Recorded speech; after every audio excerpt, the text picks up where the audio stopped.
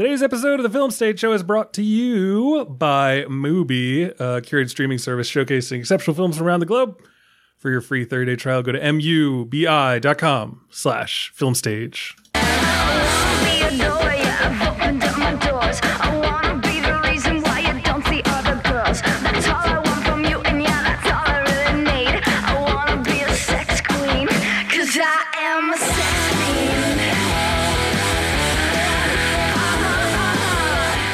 Welcome back, ladies and gentlemen, to a brand new episode of the Film Stage Show, the movie review podcast at filmstage.com. As always, I'm your host, Brian Jeroen. With me today, we have Robin Barr.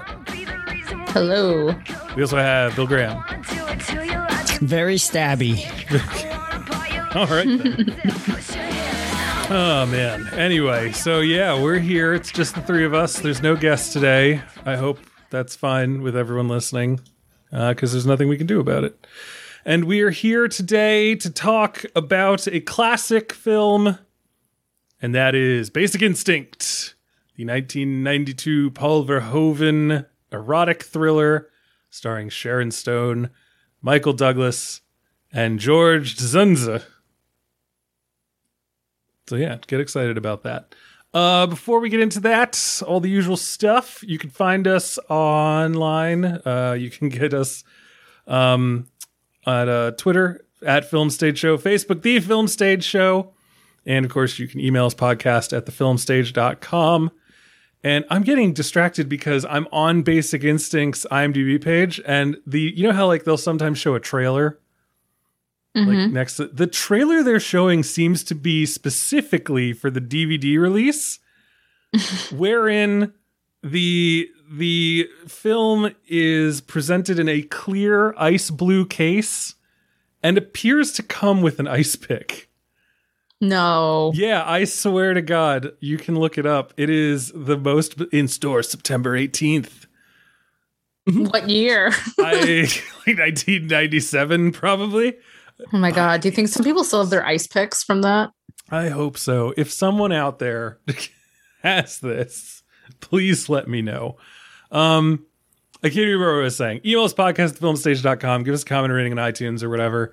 And yeah, that's about it. Patreon.com/the Film Stage Show to give us your money and to become a patron of this here podcast.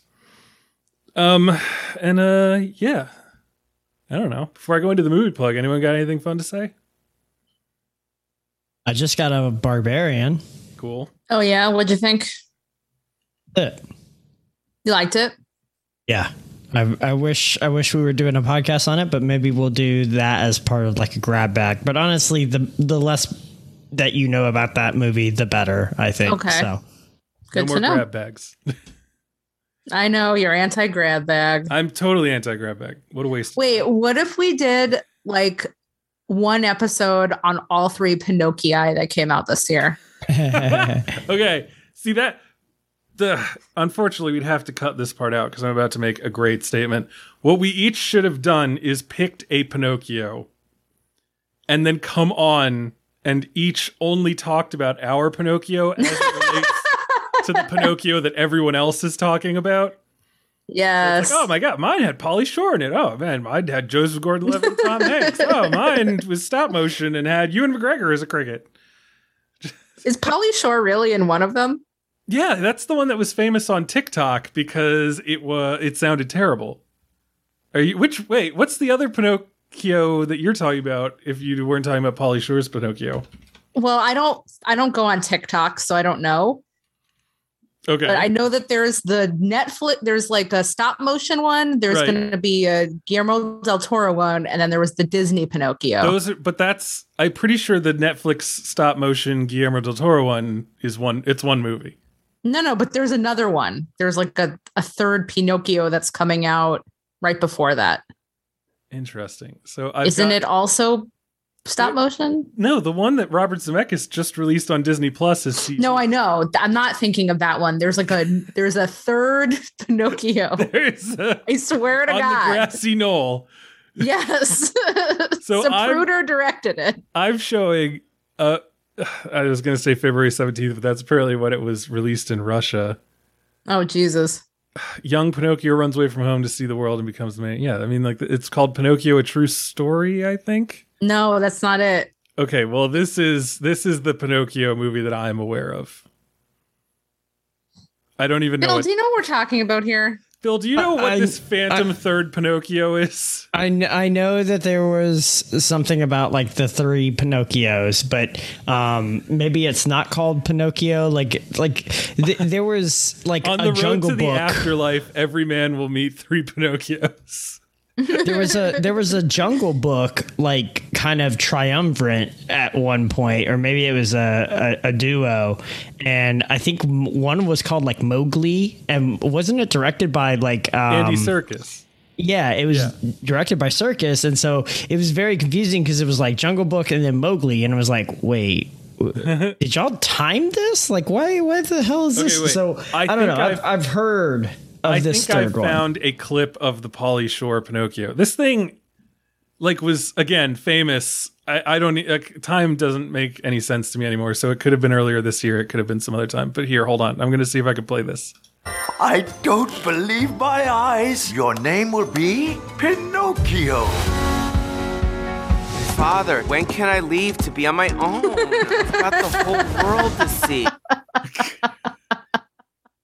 Oh, man. I love Pauly Shore. When's the Pauly Shore Assance? I'm ready for it. It did not start with Pinocchio, apparently. I swear there's another one, but maybe that is the one I'm thinking of. Are you thinking, was there one that was with the Life is Beautiful guy? But that was like a couple years ago. That was like 15 years ago. There's a Matt Garrone Pinocchio that was very good and one of my favorite films of 2020. But that was obviously 2 years ago. So I don't know what this third Pinocchio is. I swear to God, I saw it supposed to be coming out in December, like a week before the GDT. I think we should do a triple episode. I mean, at this point, we basically almost turned this episode into a triple Pinocchio episode. We didn't even talk about the movies. That we could invite two guests, and they could each have a Pinocchio from the last couple of years.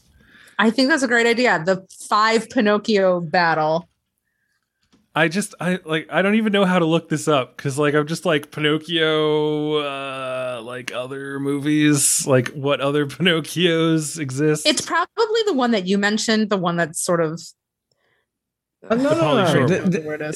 Yeah, this is Pinocchio: A True Story, and it's got Pauly Shore. Yeah. And so is that really Pauly Shore, or that just is somebody like who sounds like 100% Pauly Shore? It's on his wiki as well. So holy shit, I'm definitely down to watch that movie. I love Pauly Shore. And then this one's got Ewan McGregor and Ron Perlman and Tilda Swinton. I'm like, a good one. It's by my guy Guillermo del Toro. GDT. So yeah. Yep. Okay, wait. I found another Pinocchio. Oh no, this is this one. I don't know. Well, if I were to choose any one of us to watch any movie, I would probably pair Bill with the GDT. I would pair Brian with the Disney. Oh man, you're not gonna let me have Pauly? No, I'm taking Pauly. Fighting over him. Fighting over Pauly. I love this. After I had to review fucking Dumbo for the Film Stage show or you did? filmstage.com, I'm positive that was mine. You know what? You know what's funny, Robin? You asked that. I literally have no idea. I don't know. You just blocked it out.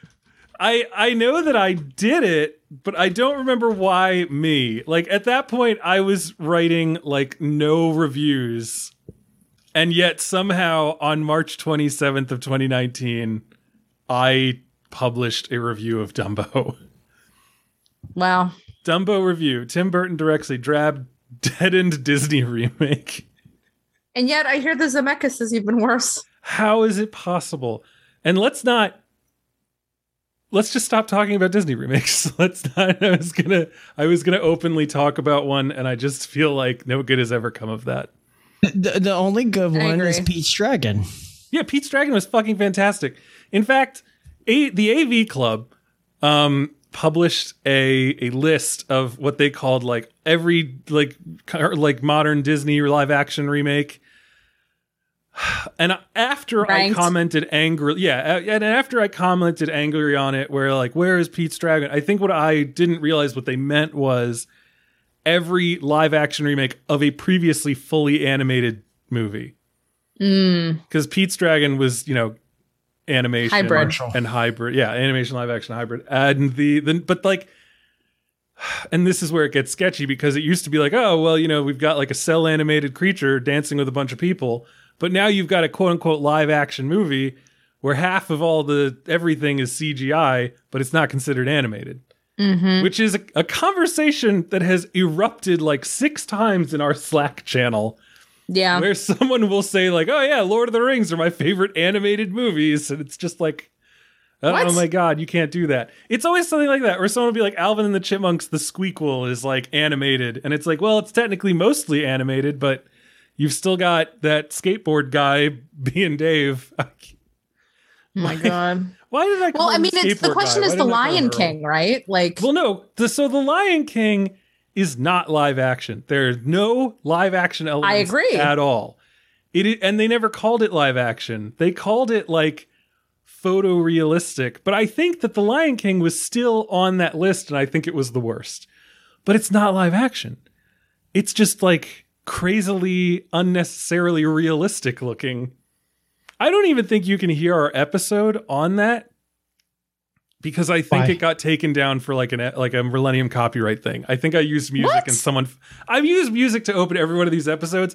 No one ever cares. I think that's the one where I guess a rights holder got pissed off. And I don't even remember what song I used for it. You can't just like change it? I don't know. At this point, it'd be a lot of work. I don't know. I'll go back and check it out because now that we've talked about it, someone's going to want to be like, oh, I'd love to hear that. I'll be honest. I didn't hate that movie. I know a lot of people did. I didn't think it was great, but I was I like Lion King. So then watch the Lion King. It is Lion King. I do. I love that movie. No, it's one of my all-time favorites. Lion King's great. Strong. I love the original. Not the remake. Yeah. The original like hand-drawn animation Lion King, not the super realistic looking whatever. Anyway, this has been great. I've loved talking about this. Yeah, I don't know what we're doing right now. We got off on a tangent. It's what we do.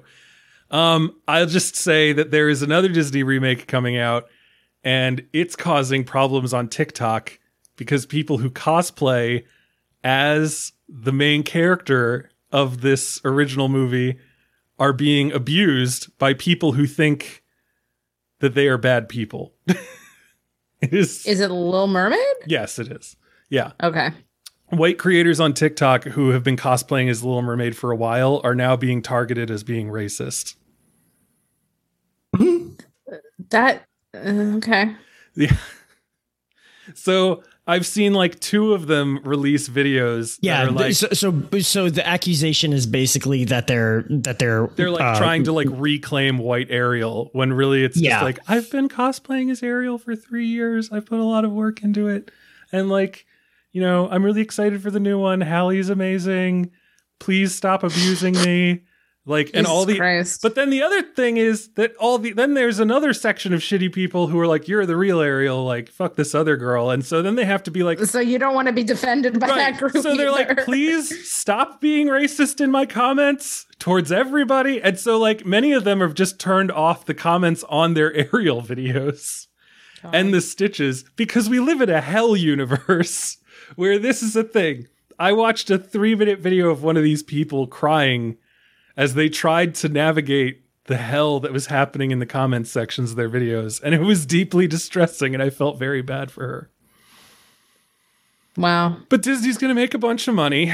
And I don't know. Everything's terrible.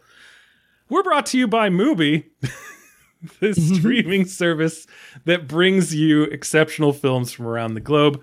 Every day, Mubi premieres a new film, from iconic directors to emerging auteurs. There's always something new to discover. With Mubi, each and every film is hand-selected. It's like your own personal film festival, streaming anytime, anywhere, which is great, because it's festival season, baby, and some of us can't leave the country. Some of us have jobs. So let's let's talk about. Can't you leave the country? Nope, I am on a watch list. I can't remember why. Wait, For legal real? reasons. No, for legal reasons, that was a joke. Oh God. It would be funny if I was on a watch list. I guess it wouldn't be funny. It would be funny to me, except until I needed to actually leave the country. But anyway, no, I went to TIFF once. A mirthless laugh. I'd love to go back at some point, but clearly didn't happen this year. But let's talk about something that's coming to the Personal Film Festival streaming anytime, anywhere that you could have on your phone or your TV or your laptop. On Monday, when this drops, hopefully, Mubi will be streaming The Girl Chewing Gum from 1976. Authorial control is just an illusion in this boisterous classic of experimental film. British artist John Smith starts off as a voice of God narrator, barking instructions at the people of 1970s Dalston. Yet events soon exceed his dictation. In The Girl Chewing Gum, reality runs away with itself. They also have another John Smith title from 1987, that is The Black Tower.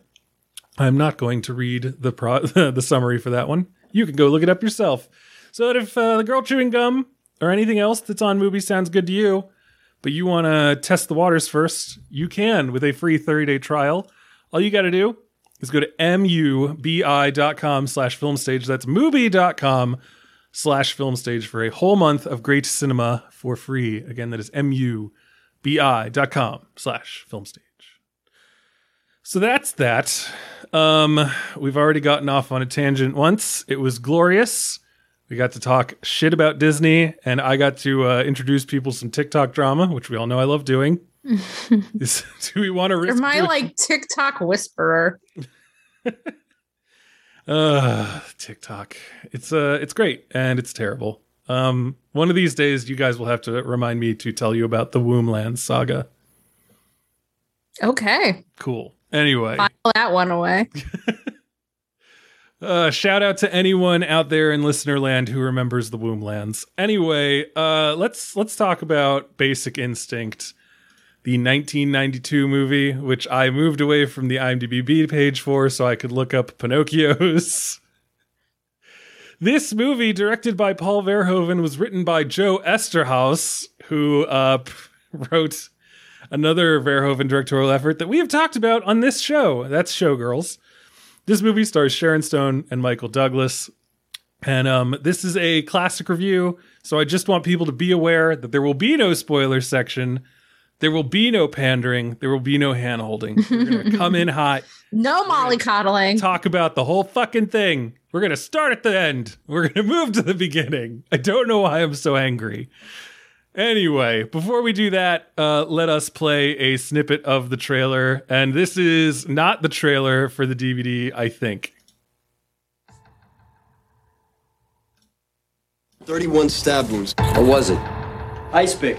I'd like to speak to Miss Catherine Trammell, please. Is she a suspect? She's a writer. She published a novel. It's about a retired rock and roll star who gets murdered by his girlfriend.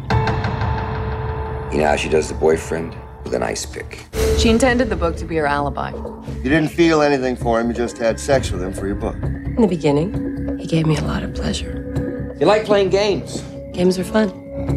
What's your new book about? All right, that is the trailer for Basic Instinct, a movie about a homicide investigation that brings a cop into the fold of a woman who is I don't even know. Let me just read the IMDb thing. A violent police detective, sure, investigates a brutal murder, yep, that might involve a manipulative, yeah, and seductive, novelist. Absolutely. Perfect work, IMDb. That sounds great. I like these annotations. Sometimes IMDb doesn't get it right. This time I feel like, yeah, they got it. I don't know. I guess he's violent. I guess one of the things, I'm just going to come out and say it. One of the things that I love about this movie, a movie that I love, is the way that it works backstory in, and it's just like everything just keeps getting crazier. It's just like, Oh, yeah, you shoot a lot of people. Oh, you like accidentally killed so many tourists that last time you tried to shoot someone. Is that why your wife fucking committed suicide, you fucking coke addict? And it's just like, whoa, we're piling up a lot of backstory here. Oh, man. So anyway, I like this movie a lot. Thanks, Brian. That's my nutshell review. Let's move on. Robin Barr, what are your thoughts on? Well, actually, this was Bill's classic selection. Yeah, come on. Let's start with Bill. So again, we've kind of gone over this before.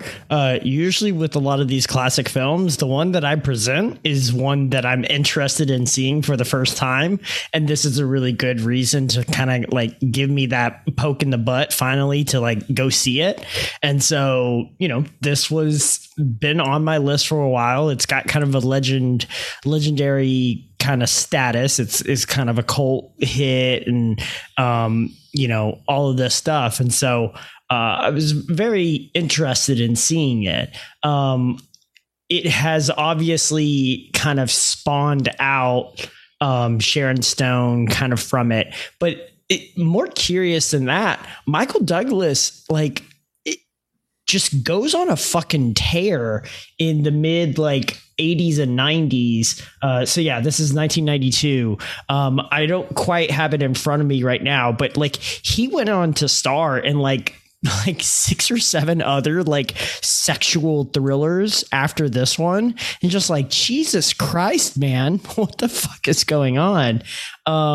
So yeah, this one, I just hadn't seen it just because it's kind of racy. And so it was always like, I didn't want to go see it with my parents. Right. And so it's just like, okay.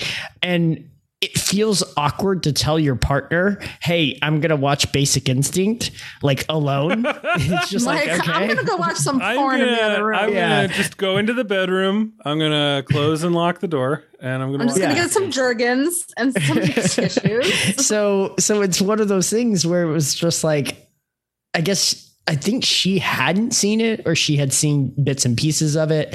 And I was like, well, I'm going to watch this. So would you like to watch this with me? And so, yeah, we watched it together. And so it was just like, okay, well, this was a good way to, to break that. So yeah. No, I really enjoyed it. I was surprised by how much I enjoyed it. I was also surprised by how fast and loose it kind of plays with this idea that Sharon Stone is or isn't the murderer. And it even has like this stinger at the end where you're like, oh shit, she's going to murder Michael. And then she grabs something else. And you're like, she grabs Michael Douglas. What the fuck? Yeah, she just like grabs his chest. And then you see the ice pick underneath, and you're like, oh, wait, why would you like pull a double fake out like that? And it's just kind of like, that is Paul Verhoeven, like doing kind of his classic thing where he's just fucking with the audience the entire time he's making this film. Like, and you know, it's very clear that Stone and Douglas are in for it as well. They really, really play up a lot of this stuff. So I found it to be delightful. I found it to be kind of sexy and funny, sexy in a way that's like not really sexy, but like, you know, it's sexy because you have willing participants in these film roles. Like, I don't even know if there's chemistry. It's just like there's just this kind of like magnetic force between Stone and Douglas, I think. And yeah, I mean, I don't know. It's interesting as well because I don't see Michael Douglas as like a very attractive, and I don't want to go too far down that rabbit hole, but I don't see him as very attractive, but clearly he's been cast in this role and in the 90s like had a string of like all of these sexual thrillers that clearly like didn't he produce a lot of them though?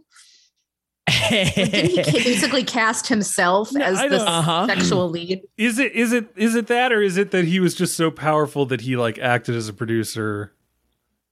Maybe. I don't know. Maybe one or the other, but well, clearly people were buying it. So the man was smart. He knew his fucking marker. Like he was hitting the place people wanted him to be. I mean, I don't know. Every time he walked on the screen, people wanted him to fuck a hot chick and be an asshole. He did it, and they loved him, and they made him a star, baby. That's just how it worked. It's funny though, because like I look at him and I always see just like lots of dad energy. So like even in this, even in this, it's like 90s, and he's supposed to be kind of at like, you know, the height of his sexual kind of like chemistry, and I'm just like, you just look like a dad, man. And that's nothing to say like dads can't be sexy or anything like that, but TikTok dads are super sexy. Well, okay. Great pull, Brian. But in my world, I don't know. I just look at him and I'm just like, oh, you're just like the barbecue dad. Like I don't see him as cool dad. I just see him as barbecue dad. Fucking hot. I don't understand where all this is coming from. Robin, are you choking at the idea that he's a hot man? We'll get into it. Okay, I'm expecting you to come in with like, oh, so let me tell you about the story of my sexual awakening watching the game. Okay, let me tell you the story of my sexual awakening watching Ant-Man. Let me tell you the story of my sexual awakening watching Gladiator. Yeah, there you go. He wasn't in Gladiator. Yeah, but his father Joaquin Phoenix, baby. Oh, that makes so much goddamn sense. Anyway, I love him. Anyway, okay. Bill, did you have more to say? No, I really enjoyed it, so I'm curious where this conversation goes. All right. Well, as I said, I enjoyed it as well. Obviously, I'm trying to see when his like I'm a sex pot kind of thing stopped. It kind of seems like it stopped right after A Perfect Murder when he like pivoted. He did Wonder Boys 2 years later. Where he's I feel like when he married Catherine Zeta-Jones, everybody's like, wait, he's so old. Yeah, that's true. Yeah, because people are like, oh man, but like when was that? That was like a while. That was like 99? They started together in Traffic, but do they even have they got married in Traffic? They got married in 2000, I think. So like right down the release of Traffic, I guess. And they're still together. Really? Yes, they are. I'm glad to hear that. I know, it's almost like cute. It's almost cute. It's like a shade below cute. Anyway, let me talk to you about my sexual awakening watching The Ghost in the Darkness. Between Val Kilmer being like a dandy Englishman, or no, he's Irish in that movie, and Michael Douglas being a gruff American and lions eating people, what wasn't there to come to? God damn it. This movie has broken my brain. This movie opens with a bunch of people being like, there's fucking cum stains everywhere. He got off before he got off. And I was just like, we are in it. Just fucking right there. Show it to me. And then they did. And they were not lying. There was a shit ton of cum on that bed. Anyway, Robin, what did you think? You don't remember seeing? He's using like I don't remember seeing it. I mean, I know them talking about it. Like I remember that piece of dialogue, but I wasn't. No, he like puts on some glasses and they shine like a UV. Oh, the UV. Gotcha. Yeah. I thought you meant not like pearlescent pools of It's not like Clarice Starling's face / I was Dev just Patel's thinking of hand or whatever. Silence of the Lambs, my favorite book of middle school. Okay, so this is a movie I really wanted to like. It's a movie I probably respect a lot more than I actually enjoyed because I get the ending. Like I get it on an intellectual level. We've all been had, etc. But wasn't it just a little too obvious? Like I was waiting for some kind of true twist. And you do get a twist with the whole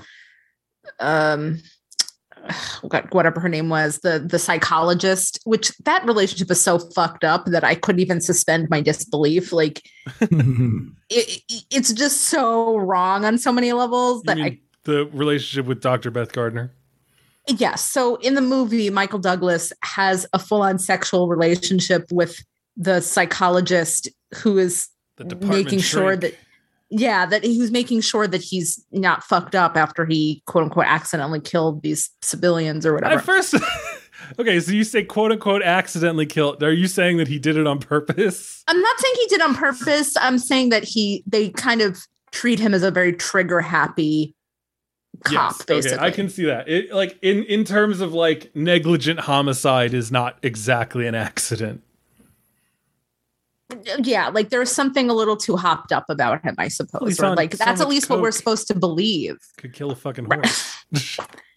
So he has this relationship with this woman. I'm just like, everything has just been invalidated for me because of this relationship. Like, although I did think that they had a pretty well directed sex scene together, but aside from that, you have Sharon Stone playing the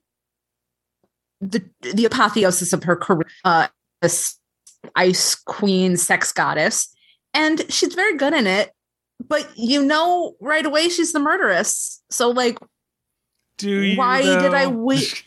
But didn't I though? I don't know. I mean, it's like femme fatale just plastered all over her face. Yeah, but I mean, like, I don't know. I mean, there's a part of me that's like, the easy way to look at this movie is that Sharon Stone's Catherine Trammell, which this is one of those names that like I read it so many times before I actually saw this movie. And in my head, it was always Trammell. And then they come in hot with the Trammell. And I'm like, oh, fuck you. No, it's not. So if I say it wrong this entire episode, that's too bad. I feel like there is a way you could read this movie where like each woman kills like one other person.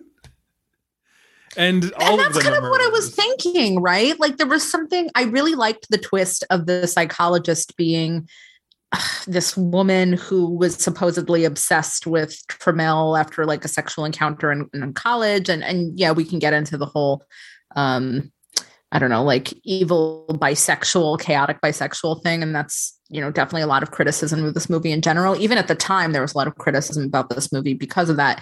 So I liked that twist. And I was kind of just hoping that Jean Tripplehorn was the murderess. Like, I was just hoping that was the actual twist. So at the end, when she like goes for the ice pick under the bed, you're just kind of like, really? Like, this? I knew she was the murderer. So what are we doing here? Okay. However, what if she didn't put the ice pick under the bed? Were they in his bed or her bed? I don't know. I don't remember. You're talking about the very end? Yeah. I don't know. A lot of these apartments look pretty similar to me. Anyway, I was going to say, what if it wasn't her ice pick? What if it was the doctor's and she was planning on ice picking him later and wanted to have the ice pick in place for it? Who's the she? The doctor. Dr. Beth Garner. As played by Jean Tripplehorn. I don't know. It's, it's possible. Because I was watching the movie and I was like, oh, of course, Roxy killed Boz because she was jealous. And like, or maybe, and like Jean killed her husband and Catherine like killed her parents. But, like also, and then like, who knows who killed Gus? It's wait a minute. Hold on. What? Wait a minute. Okay. Have y'all seen Addams Family Values? No. Wait. One of the greatest films of all time? No. Yeah, with Raul Julia? Yeah, I'm going to say yes, but also no, because it was like so long ago, I literally have no idea. But anyway. Okay, well, I highly recommend it. It's a great film. It's one of my favorite films of all time. Mm-hmm. Is the character of Joan Cusack based on Catherine Trammell? Like, was it a parody of this character? Does she uncross her legs? You're talking about No, I don't remember the that. girl in all white that like comes across the Addams family and is like after Uncle Fester, and you find out she killed her parents, and it was like a whole thing because they didn't give her Malibu Barbie. Yeah, I could see that. I could see that. Yeah, spoilers for Addams Family Values, by the way. But sorry, also but, like 20-year-old movie. Sorry, I mean a 30-year-old movie. Sure. I could definitely see that. This movie had impacts. I mean, like so many things have like paid homage or done a little motif about this movie. Like there's that my introduction to this movie, like my introduction to most pop culture, was through The Simpsons, and it was classic. when Willie is being interrogated as to whether or not he shot Mr. Burns, and he's wearing a kilt, and he does the leg uncrossing thing, and the cops pull a gun on him. And say you were warned about that. So I actually read that Sharon Stone did not consent to that. Yes, it has been said by her that she was unaware precisely of what they were going to get, I guess, when she did that. Yeah, I mean, it must be one of the most famous scenes in all of cinema. Like, that scene well before you see that movie. Oh yeah, to the point where, like, again, I was aware of it as a kid and just like literally had no idea. Yeah, exactly. Because like it's impossible to parody in full because you can't show the thing that's gonna be there. It's like it's just impossible. It's just not possible. So like, right. When I watched the movie, I was like, whoa. Yeah, because I mean, you don't think they're gonna go there, and I think that's what's actually special about the movie. Is that it really does break a lot of barriers. And I've been listening to Karina Longworth's wonderful podcast on erotic 80s and how the rating system and porno chic of the 70s recreated the culture around sex in film in the 1980s and into the 90s. So her analysis of what was happening culturally at the time was very interesting. And so many critics were very shocked by even just the sex in movies like Flashdance, which to me is like not really a sexual movie at all, but critics at the time thought it was like porn-esque, really, because there's a lot of like, I guess, dancing in that movie or like attention to bodies, but to me it's not actually sexual. So then to go from a movie like that to Basic Instinct, where there's just there's a rape in this movie. There's like full on writhing, like boobs bouncing. It was surprising. Yeah, very impressionistic sex happening in this movie. I think this impressionistic as in like if you saw it as a young person. No, as in like I don't think people fuck this way, but I feel like this is how it feels to fuck. Like literally like impressionist. Yes, like this isn't. I don't think the sex in this movie not impressionable. Naturalistic, realistic. Right. Like there's just so much like flailing and writhing, and it's like again how you like remember having sex. But it's not how you actually have sex. If you've ever taped yourself having sex and then look back on it, you're like, I don't feel like I looked this fucking awkward when I was. I feel like I just learned. I am taking no questions at this time.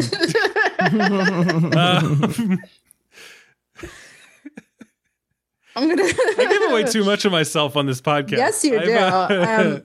Anyway, yeah, let's move on. What was I going to say? It is something. It is. Well, I'll say this. So we talked a little bit about our relationships to this movie. I was supposed to watch this with my friends in high school. We ordered the DVD from Netflix back when you did that. This was like 2006. Maybe it was right after we graduated. Spoiler, school, but like you still can. I know. I mean, but this was back when there wasn't a streaming option. That was, so you had to go through more lengths to get the movie. So I remember the DVD coming in and my friend's mom just being like, oh, you're going to watch that. And to us, it was like, whatever. Like we grew up watching, Skinamax and like whatever else. And we had seen, what was that movie called with the, oh my God, Requiem for a Dream. I remember watching that with them, like in high school. Yep. So to me, this was just like, whatever. Like I heard this movie was sexy. In hindsight, I'm kind of glad I did not watch this with them. Like, cause like 5 virgins in a room watching this movie. Like, a fucking orgy would have broken out. I mean, I don't think that. I think it would have been the opposite. I think we all would have just crawled inside of ourselves and cocooned.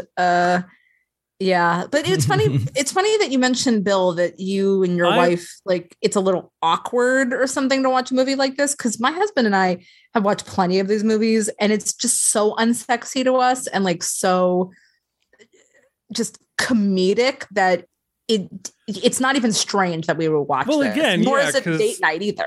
The sex in this movie is fucking like nutty. It's like it's like a shade more acceptable than the sex in Showgirls, but it definitely got Showgirls tendency just in like the I don't know, wacky inflatable arm flailing tube man style, like, you know, and then like Catherine's big like sex move is to like lean back and then just spring at you. And then and all the men are like like they're being gutted with a hook, and then it's over and they're all like, God, fucking magna cum laude pussy. I mean, it's truly like Le Petit Mort. Once in a century fuck. Oh God, did you? I mean, that was just, again, first I hate Michael Douglas in this movie. Joe Esterhaus is a genius. Well, he's definitely got issues lately, but yeah, I mean, he's definitely written some classics. So the thing with Michael Douglas is, and I turned to my husband and I said, do people find him sexy? It's just like, Bill, you were kind of saying, it's totally lost on me. And maybe, Brian, you are more of the proxy audience, like the ideal audience for this, because I just remember thinking, like, has he ever looked young? Has he ever been magnetic? There's something just totally unctuous about him in this movie. And maybe it's just because like he's Gordon Gekko to me. A role I actually like, but to me, that's very sexless. Yeah, I don't think he's sexy as Gordon Gekko. I don't know. I think he's got like I don't know, like the club scene with him when he comes to go see her and her friend, and they're getting sexed up at a club. That's the one sequence where I was like, oh, okay, like he's kind of letting his hair down. He's kind of like, he's wearing a deep V. Yeah, and it looks like he's got it looks like he's got makeup on, like throughout the most, and you know, of course he probably has makeup on throughout this entire movie, but in that sequence it actually looks like he's got makeup on. It looks like he's actually like put effort into his outfit, into his clothing, into his, you know, it looks like he's done himself up a little bit in that sequence to kind of meet her at her most, you know, kind of primal. And so I found that sequence, like looking back at some images, some still images of it, I was like, oh, okay, well, I can kind of see it there, but everything else, and like, to be very honest with you, like part of it is also like the dress. So, you know, this is a mid-90s or early 90s movie, and it's just like, I guess I just don't find the early 90s, like, you know, him in a suit is just like not doing it for me. So it's just like, okay. And you know, this is right around in a suit is just really working for me. She is really gorgeous in this movie. I have to say. My sexual awakening. Triplehorn. Triplehorn's great and beautiful in this. Yeah. I was going to say my sexual awakening was Agent Scully from the X-Files. That was a lot of people's. I mean, it had to be. Like, it's just that's how it works. So any woman in a suit, especially if she's got shoulder pads. But I think that's part of it, is just kind of the dress of the early 90s and stuff like that. That aesthetic just doesn't quite, until, like I said, he shows up in the club. And I guess I've never really seen that deep of a V before in the 90s. I don't know if that was the thing. Oh, his style. He's wearing a fucking suit and tie the whole movie. And the moment that he looks the most late 80s, early 90s, you're like, oh yes, this classic ensemble. Of the I guess with the sleeves rolled up. That's the I guess that's craziest thing. I guess that's it's a conundrum, right? That I'm presenting. I went to a restaurant the other day, and it was by the university, and I've realized that college girls are dressing the way the girls that I went to high school with were dressing in high school and middle school. We'll give an example. You mean like sort of not low rise, but not quite high rise jeans, crop tank tops. The crop tops are everywhere, man. I bought a crop top. A couple of tube tops. I saw them and got an immediate, there was a group of them walking down the street as I was driving, and I just got an immediate flashback to going to middle school dances and just all the girls wearing full on jeans that went up to their belly button, covered everything, and then a crop top or a crop tank top or just a short shirt, tube top type of thing, and just being oh yes, we are living in the age of the upper midriff and the bare shoulder and complete modesty everywhere else. And I was just, that's the moment that people must have felt when people started wearing bell bottoms again, where it was just oh shit, this is coming back. Yeah. So what I'm saying is, everyone, eternal return of fashion, get ready for your Michael Douglas deep V. Oh God. I'm looking at a picture of him, Robin, because you had asked me about what's the. I mean, he's got a strong jawline. He's got very intense eyes. I think most of his sensuality is in the mouth and the eyes. He's got very pouty, kind of expressive lips. His eyes have a certain ferocity to them, which I think could strike the balance of that. Should I be afraid of him, or will he protect me? And can he protect me from himself? I think he's got great hair. He's got the kind of hair that you can just slick back, which I think is a look a lot of men want to be able to do, but very few men can. And I think, honestly, some of it's just his fucking voice and his attitude, man. He's he does have a very sexy voice. Oh my God. Yeah. I mean, he, when he comes in and with his little rumble and his insouciance and his devil may care attitude, I'm yeah, this is working for me.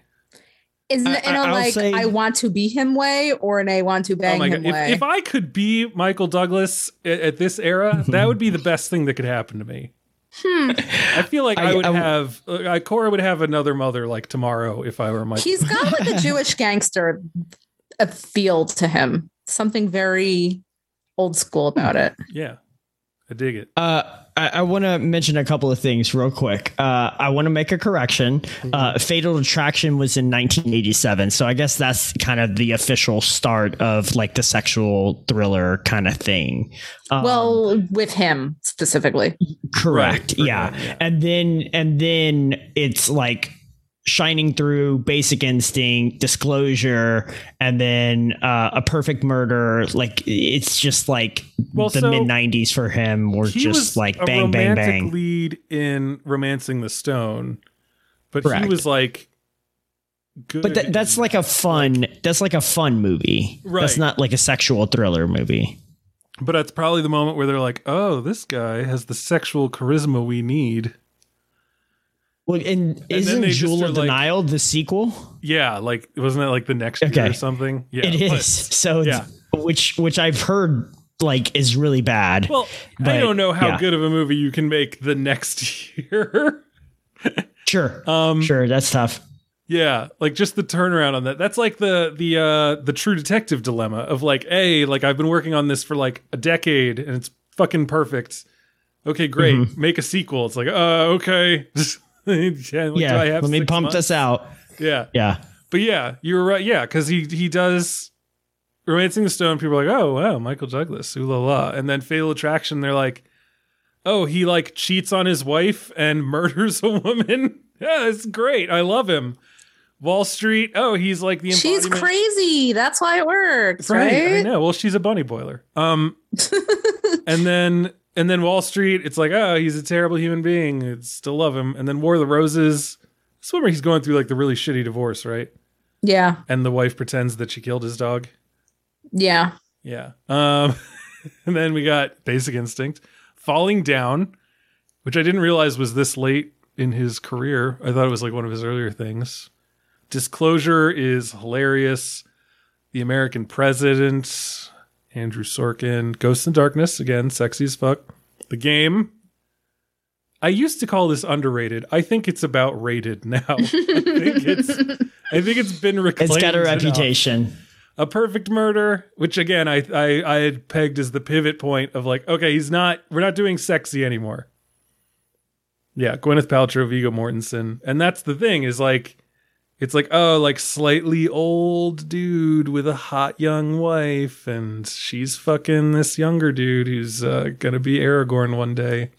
And then after that, it's Wonder Boys, where he plays like an old puttering around in a shitty robe stoner dude. And then Traffic. Grizzled author. I fucking love that movie. I remember nothing about it. I'm sure I know I've seen it. Well, let's have it on a classic. Yeah. The other thing though that I want to say is, Robin, I think you took my words about it being awkward a little bit differently than my intention. My intention was to say, not that it's like awkward because it's so sexual, but awkward because it's so hypersexual that it's just like you walk in on some of these sequences out of context and you're just like, what the fuck are you watching right now? And I'm like, art. This movie is and she'd be like, what? This is for work, babe. Yeah, so it's one of those things where it's just like, but the part you didn't see is that the movie begins with a really acrobatic sex scene where someone gets stabbed in the face, and he came a lot. Stabbed by a wig, like that scene is all wig, baby. Which again is how you know that it's not actually Catherine Trammell. But isn't it supposed to be her? I literally don't know. Exactly. That's why I was just like, what did I just watch? Robin, were you on this podcast when we talked about Devil in a Blue Dress, or was Michael Snydell still here for that? Okay. There is a thing that I now can't remember, and I will look up after I say it poorly so I can say it correctly. But Denzember? What? Denzember? No, not. I can say Denzebruary with the best of them. So there was a movie, I think it was The Big Sleep, where the director and the screenwriter, because they were going off of a novel by Raymond Chandler, and at a certain point they're like, talking through everything, and they're like, wait a second, we just shot this whole fucking movie. Who killed the chauffeur? Like, we've lost track of the murderer. Can someone get on the phone with Raymond Chandler and figure out who killed the chauffeur? And they have like the book's been written, it's been out forever. They've just shot a movie about it, and they're still like, we've got a dead body that I don't think we can account for. And Raymond Chandler's response is like, oh, who fucking knows? I don't care. So yeah, but that's like one of the best things that I love about noir, which this movie 100% is going for, is that every once in a while, it's more about the mood and the sensation of it than the actual reality. Absolutely. Which is a thing that, coming from me, a person who could nitpick a fucking nitpicking bird to death, I just love that. I'm just always fine with that. It's like, oh, yeah, we forgot about that guy who we found rolled up in the rug. It's like, whatever. Someone did it. Yep. Like, half the point of these movies and these stories is just like, I don't know, shit's messy. Like, nah, justice doesn't actually come for everyone it should. Deal with it. So, yeah, I'm happy. I'm okay with that. I think that it's totally possible that Catherine Trammell killed no one. I think it's possible that she killed everyone. I think it's possible that she's not even actually Catherine Trammell by the end of the movie, and that Roxy is still alive. Like, it could be anything, and it's kind of great. Well, one thing that's so interesting about this as well is that I guess she wasn't that famous before this, right? She had that Sharon sequence. Stone? Yeah, she had that sequence in Total Recall, which apparently kind of like elevated her status because, I'm reading here, and this is basic wiki stuff, right? But I'm reading here that he kind of wanted a big star because he didn't want to just be in this sexual thriller and have all this nudity and have all this stuff going on, and then him just be the only star in it. And so he tried to put forth a lot of like big names, especially at the time, and they all kind of turned it down. And so it's interesting because this film, the way it ends and the way that Brian's kind of setting it up is we can live in this pretend world where we don't know, but there's also a basic instinct too. So it's kind of like you could find out, but do you want to? No, right. I don't. No, you don't. You know, and so it's just like, yeah, I don't want to find out. And I've also heard that movie is not very good either, which of course, you know, how do you follow this up like 20 years, 30 years later? And a lot of people were like, Sharon, kind of give it up a little bit, which is something that they say to a lot of male movie stars as well. But it's kind of like, oh, that's interesting that you're also saying it to female movie stars that are like continuously getting nude. And it's just like, yeah, I don't know if you got that fastball anymore, Sharon, you know, kind of deal. It's interesting. It's interesting that she made it. It's interesting that this is a controversy that kind of, you know, follows her, but maybe elevates her star to the point where she stars in a lot of other things. Right. And then she makes a sequel to it like 30 years later. So let's talk about her a little bit, because I think she's one of the elements that really makes this movie pop. And even though I didn't love this movie, it's also because I just don't really love the genre. And I had issues with sort of the expression of the story. But like overall, I do think that Stone has a lot of charisma in this movie, and it's obviously the role that she will be best known for. But what do we think of her? I mean, I like her in this. I like her in Total Recall. I really like her in Casino. But I think she's like a very specific kind of actress. What do you mean? I just like, I don't know, like it's like there's some people who like can work within a very narrow lane or like give a very specific type of performance. Like every time I watch Casino, like an Ice Queen. Yeah, I guess so. Yeah, I don't know that I'd ever believe her caring about someone. Like every time I watch Casino and she's like in love with this pimp and keeps like fucking over her mobster boyfriend who like just won't get through his fucking skull that she's like never going to change. I'm just like, I should hate this character so much, but I can't. It's just never happened for me. I just like always am not on her side, but like understanding of her and like firmly like get it. And I just think that she's the only person who could get away with that. But also, I don't know that I could ever see her in any other way.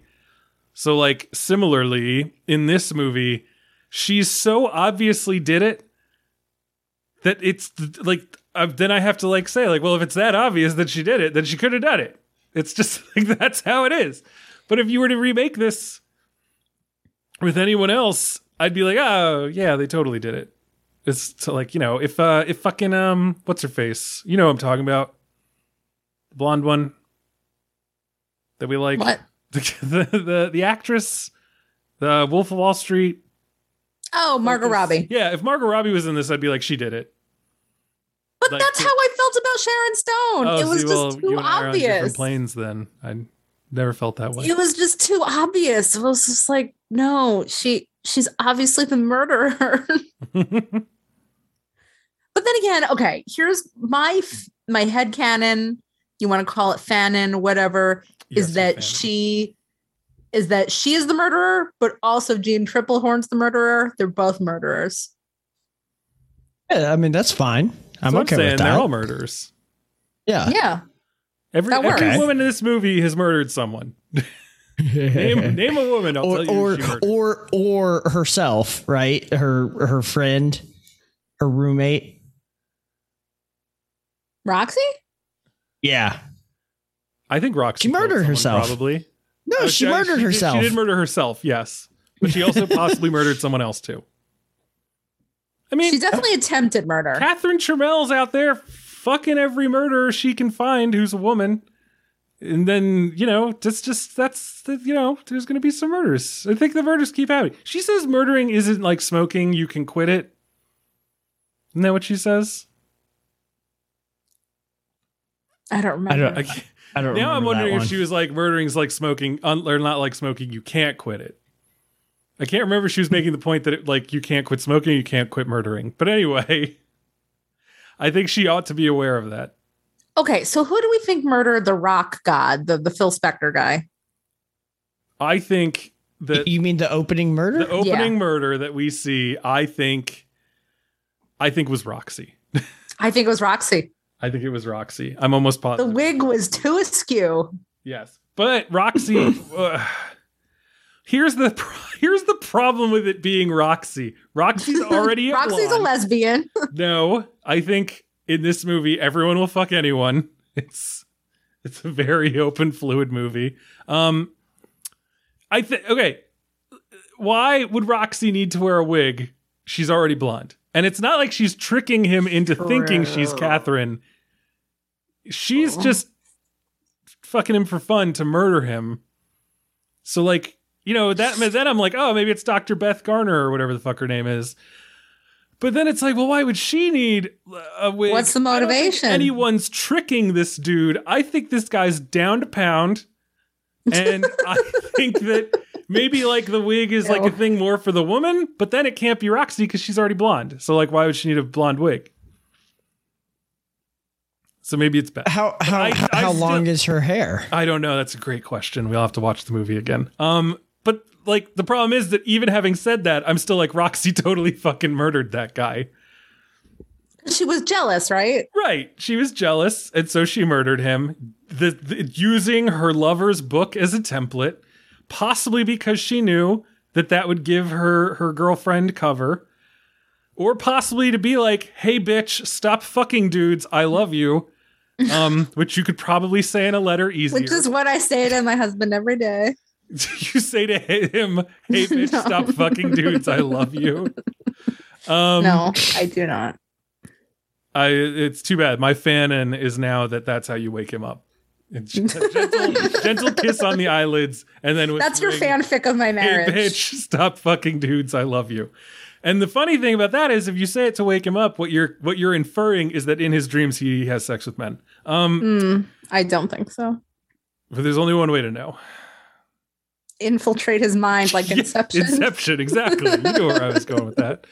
So anyway. Classic. Even though I've just said, like, there's no reason for Roxy to wear a wig, so it couldn't be Roxy. It's totally fucking Roxy. I believe that with everything in That my guy soul. is also so drugged out that he might have thought it was. Right, there's just so much cocaine. But wouldn't cocaine make you more aware? I have no clue. That's the thing. Is that in a movie like this, it needs to be cocaine because you need people to have a coke dick and be able to fuck a lot. And you also need them to have the manic energy necessary to have incredibly spasmodic sex. At the same time, if you want him to not be aware of what's going on, it really should be heroin. Anyway, that's Brian Rohn critiquing drug use in movies. I hope you Wait, enjoyed what's this. coke dick? If like you can't finish basically. Okay, so it's like wasting your Priapus. dick. Yeah, really, Okay. honestly, like it's hard because if you say something like Coke dick or whiskey dick or whatever, people have an assumption because they're going to go with what happens to them. I'm not going to, God damn it. So a lot of people think that whiskey dick is you can't get it up because you're too drunk, right? You're too drunk to be able to get hard. I did not know that was the accepted terminology because I don't have that problem when I drink that much from back when I drank that much. So I would always be like bragging about it. And people would be like, and finally someone was like, I don't understand why you're saying like that your girlfriend loves it when you drink a lot of whiskey because that happens to you. And I'm like, well, it's because like I can go for like 7 hours. And he's like, wait, what? And I was like, what are you talking about? And we had this really awkward conversation where we suddenly knew how alcohol affected our erections. So similarly, perhaps there are people who do so much cocaine that they can't get an erection. And then there are guys who do so much that they just can't finish. let's ask Reddit.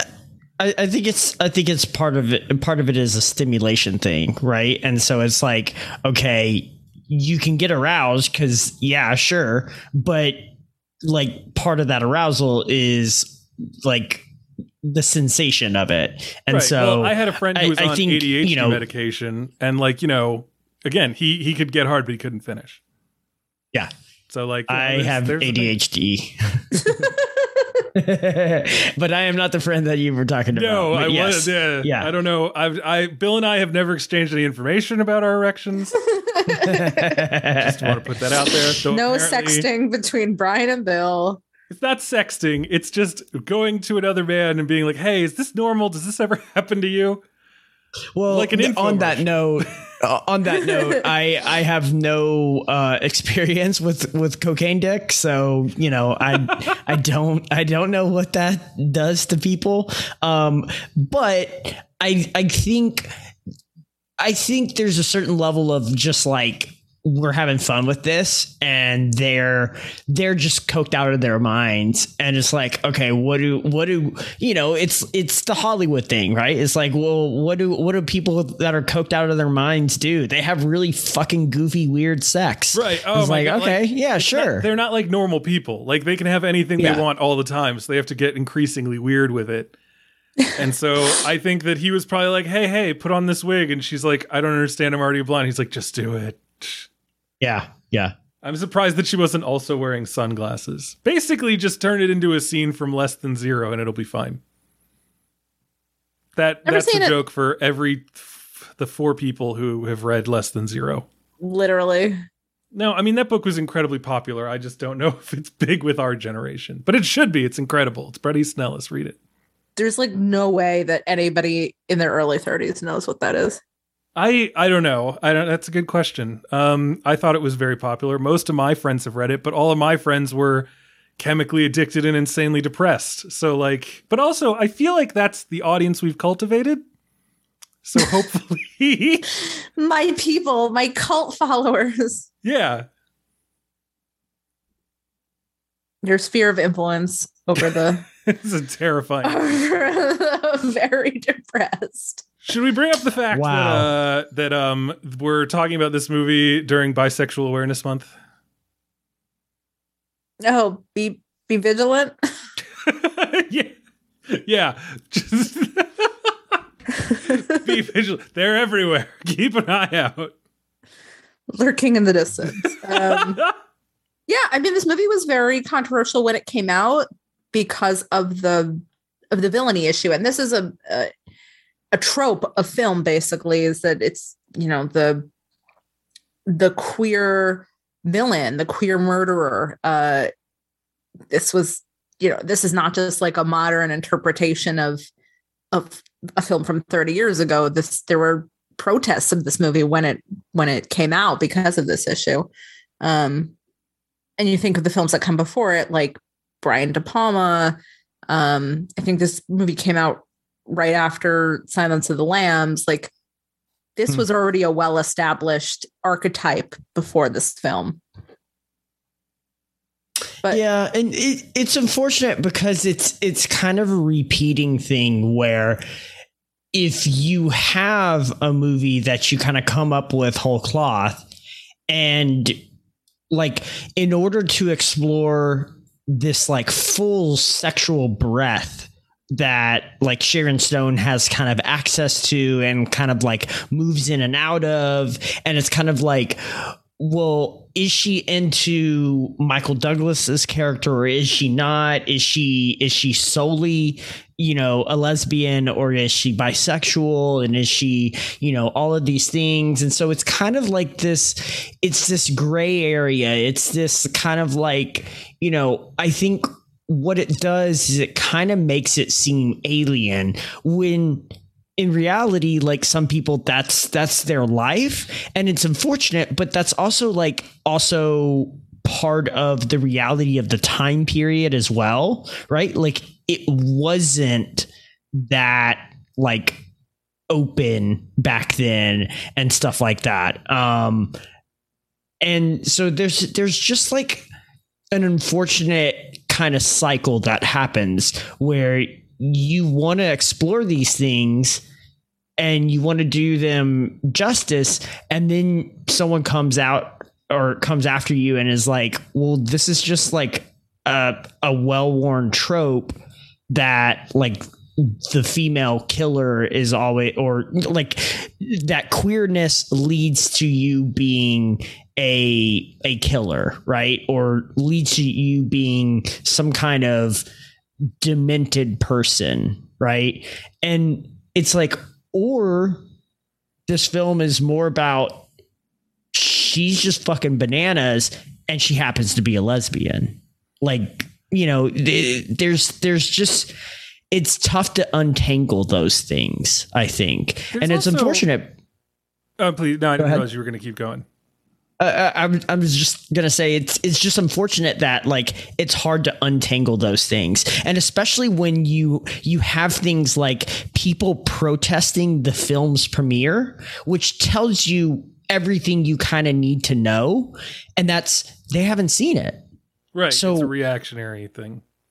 So it's like, this is just you reacting to the surface of it. And it's like, okay, well, what are we doing? You know, well, I don't know if the movie itself they would have been like, oh, what a fabulously nuanced portrayal of for sure. But I do think that in seeing this movie, you'd be able to walk out and say, I don't think she's like a lesbian or bisexual. I think she just is like an nymphomaniac or like a person. Like, I think that there is something to her, a sociopath. Right. There's something to her sexuality that like almost Buffalo Bill-esque transcends concepts of like, you know, gay or lesbian or bisexual or anything like that. It's like, it's truly, she is a predator of opportunity. And I don't know that you could even say that like clearly from like a surface level, like dictionary definition, yes, she is a bisexual. But like, is there like something that like could be called like sexual sociopathy? Like where you're just like fuck anyone, I don't give a shit. But like pansexual, but like in a chaotic, evil way. Do you know what I mean? Like I just like, oh, this person wants to, not even this person, this thing wants to fuck me. I'm gonna fuck this thing because like I'm a reactionary. Incubus succubus. Right. It's yeah, like, just blow with the wind. Right. And it's like it's her means of consuming and controlling people. Like it's like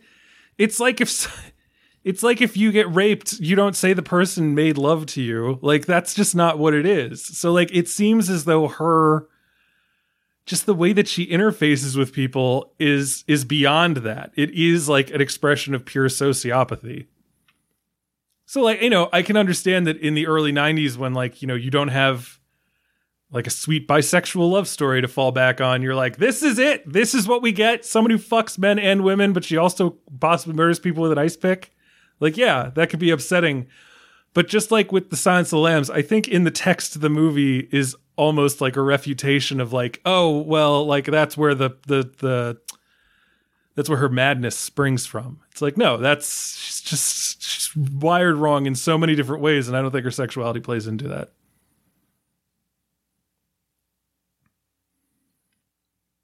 I don't know. Does that make sense? Everyone's quiet now. No, it does. Contemplating. I think it, like I said, I think it's tough to untangle. Right. And I think this is the problem with like, I mean, and I was going to say like our modern identitarian, whatever, but like clearly they were fucking protesting this movie back then too. So it's been a problem for a while. But when you boil people down to a single thing, and then you have to say like, oh, you know, they have to be a saint or they must be a sinner, you miss a lot of stuff. And so I feel like, you know, there's always going to be a reason people are upset about something. And like, sometimes you just got to like shrug your shoulders and you can, like I said, like admit to the fact that like there weren't a lot of positive bisexual representations. But at the same time, I don't know that this movie's point is that bisexuals are chaotic, murderous individuals. Yeah, I don't know. What was that joke on Twitter that someone got in trouble for?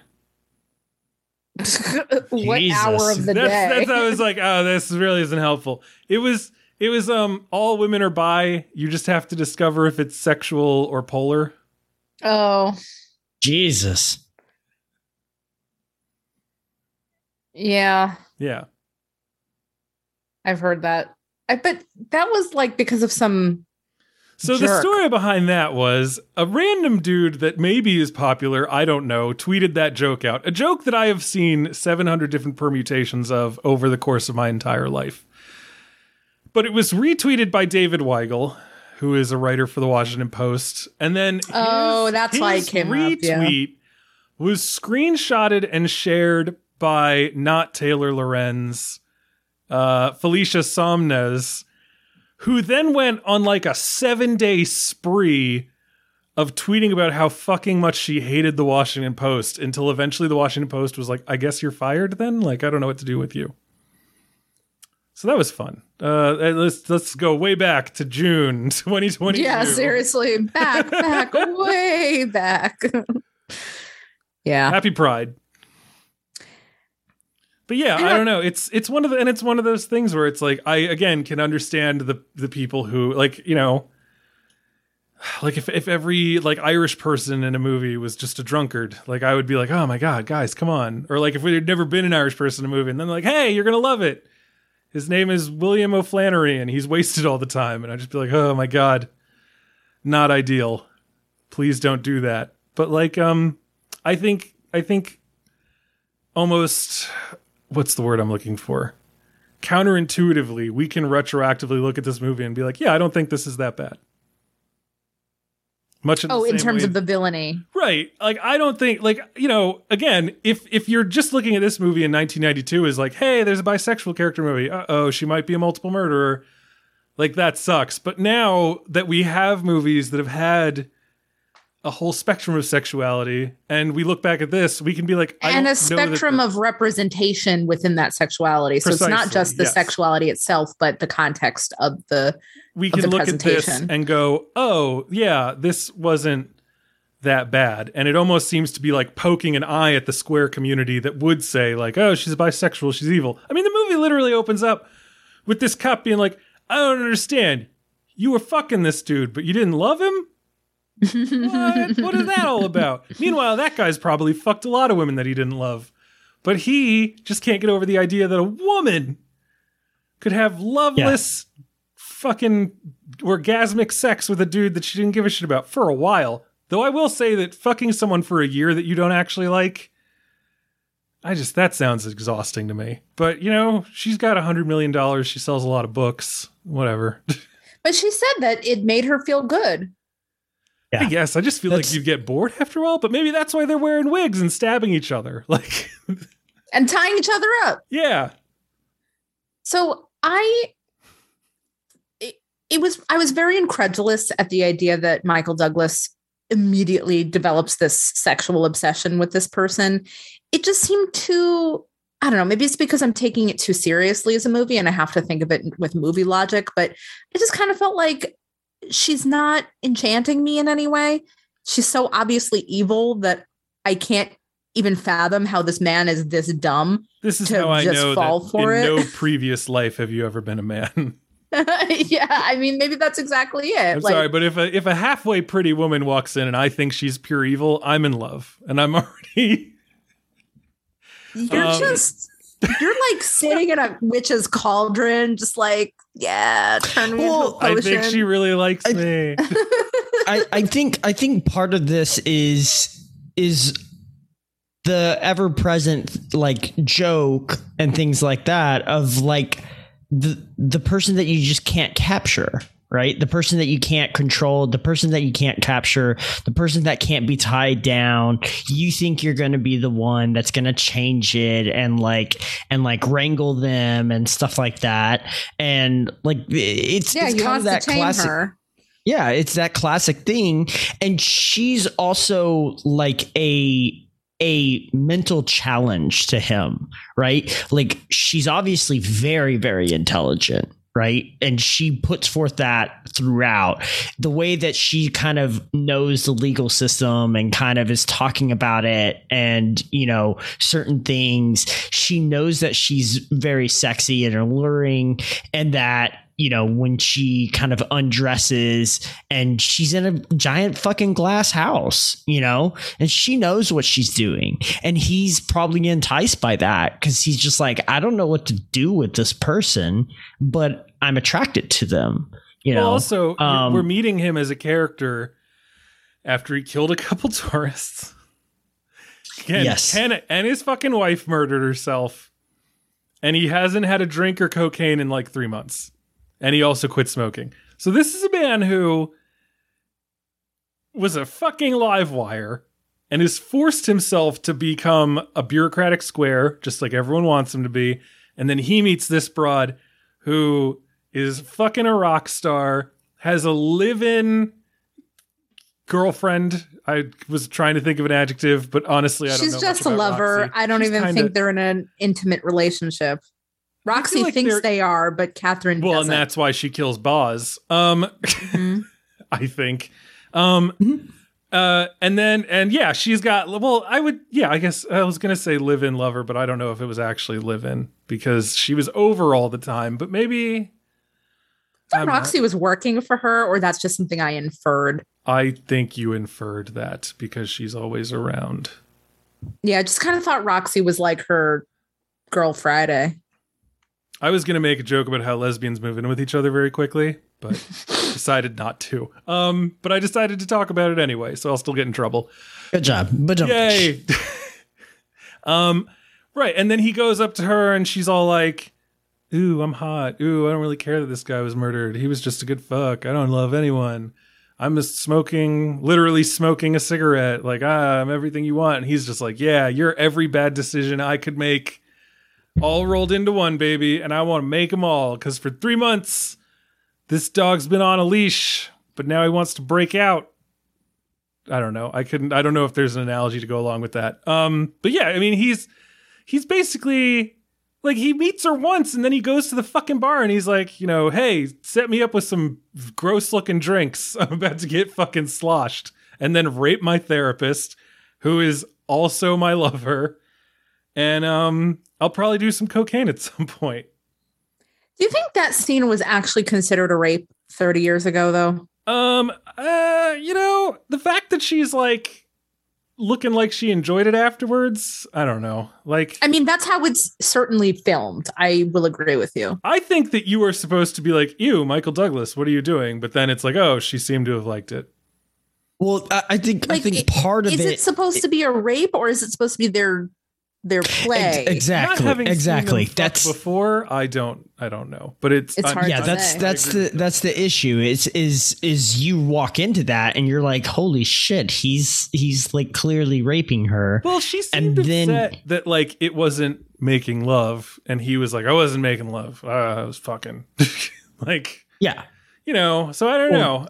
But again, she's not like, we need to talk about what just happened. She's like, you know, actually, that was pretty fucking great. So I don't know. It's a man definitely wrote this movie. Oh yeah, Joe Esterhaus snorted fucking fat rails of coke. Probably had sex with at least one hooker, and then sat down and wrote a couple pages of this movie on like a bar napkin with human blood. Yeah, I don't know. A scene like that it does make you think, but I think one of the things that makes Paul Verhoeven so timeless isn't the right word, so ahead of his time, is that like you watch something like Starship Troopers and you're like, another movie of his that I believe we talked about on this podcast, and you're just like, in the moment you're like, this is fucking crazy. I don't think this is like, these people seem a lot like Nazis, and it's just like, oh yeah, that was his fucking point. Like 20 years later, people are like, oh, you know, it was a great movie that really satirized our rising, like, you know, military fetishistic state, was Starship Troopers, the movie that we all thought was just fetishizing a military state. And so it almost feels like maybe Paul in the moment was like, people in 2022 are going to get that this is real fucking borderline and is probably a rape that we're going to excuse because A, it's Michael Douglas, and B, afterwards she seems like she maybe kind of enjoyed it. Well, and again, you know, right? Like, L. Who wrote L? Oh, I thought you said rape Bell, and I was like, yeah, we. What? I'm not sure, Robin. I know what you're talking about. You're talking about L is the Huppert movie. I think Verhoeven directed it, but he definitely directed it. I don't know. He didn't. Does he writes, right? He's written some of this. He co-writes. He does like a pass. He doesn't like write. He like sometimes gets involved with the writer and like gives them help or gives them hints or stuff like that. Yeah. Plus, I'm sure his direction is basically like writing. So the writer of L, the novel, which is apparently called O with an ellipses, OH ... is. Was that you saying "you" at the name or saying no? That was my interpretation of that umlaut. No, it's OH ellipses. It's not an umlaut. Oh. It's oh. Yeah, it's like what you said. Oh. Oh. Is it oh or is it oh? Oh. I don't know. Verhoeven did Benedetta too. Yeah, he did. We talked about that. I mean, I remember talking about it, but I forgot that he directed it. So this is Philippe Djian, Djian. Again, I don't know how to say people's names. And the screenplay was by David Birk, who has also written the Slender Man movie, 13 Sins and Benedetta. It's called Slender Man. I think there's been multi-Slender Men. There have been many Slenders Man. This was 2018. Oh, okay. To star Joey King. Yeah, the Slender Man that came out. I think there were multiple movies in development. Right. There was a Mila Jovovich one too, wasn't there? But I know that one, that 2018 one is supposed to be pretty good. Oh, really? I thought they were all terrible. Oh, no. I'm thinking of The Thin Man. Oh, boy. Hey, Slender Man, Thin Man. I don't know, man. And Verhoeven has Hollow Man. So, all sorts of men going on over here. All sorts of men going on. I think all of this stuff is fairly like, I don't know. Like, Robin, would you, having said what you said, that you didn't really enjoy this, would you recommend it to other people? Yeah, why not? I mean, I should say that, like, personally, it didn't do a lot for me. I didn't find the twist all that twisty. I wasn't, aroused by this movie in the way that you're supposed to be, like, intellectually or sexually or whatever. So, yeah, I personally didn't like it, but I appreciate it. Like, I have a lot more respect for the movie because of its, innovations, because of its impact on cinema, because of, what it represents in 1992. So I have no problem saying, like, if you're into X, you might enjoy Y. Like, if you're somebody who likes noir, why not? I personally am not a fan of noir, so it's just not a movie I would recommend to somebody like myself. But yeah, why not? I didn't dislike the movie. I just didn't like it, if that makes any sense.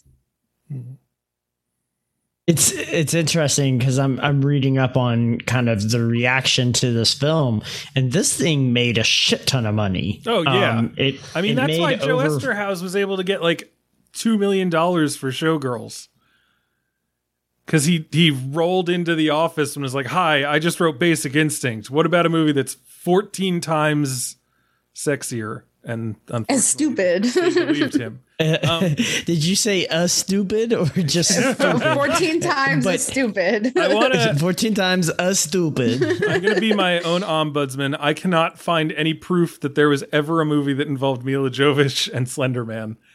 So I'm glad we solved that mystery. I could have sworn she was in a movie that was like not Slenderman TM, but was Slenderman-esque. But I was wrong. Skinny dude. And apparently the Slenderman movie with Joey King is fucking terrible. Yeah, I have a friend who actually produced that movie, so okay. Hopefully he'll get his payday soon. I guess it's streaming now on Hulu with a premium subscription, so check it out, I guess, if you like movies that are rated 3.2 out of 10 on IMDb, 8% on Rotten Tomatoes, and 1 out of 5 on IndieWire.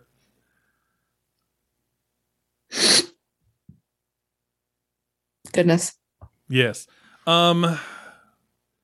What else? I had another thing that I was like, oh, I found that thing I was talking about. Oh yes, in a letter dated March 21st, 1949, Raymond Chandler wrote the following to Jamie Hamilton. I remember several years ago when Howard Hawks was making The Big Sleep, the movie. He and Bogart got into an argument as to whether one of the characters was murdered or committed suicide. They sent me a wire, there's a joke about this too, asking me, and damn it, I didn't know either. Of course I got hooted at. There we go. So.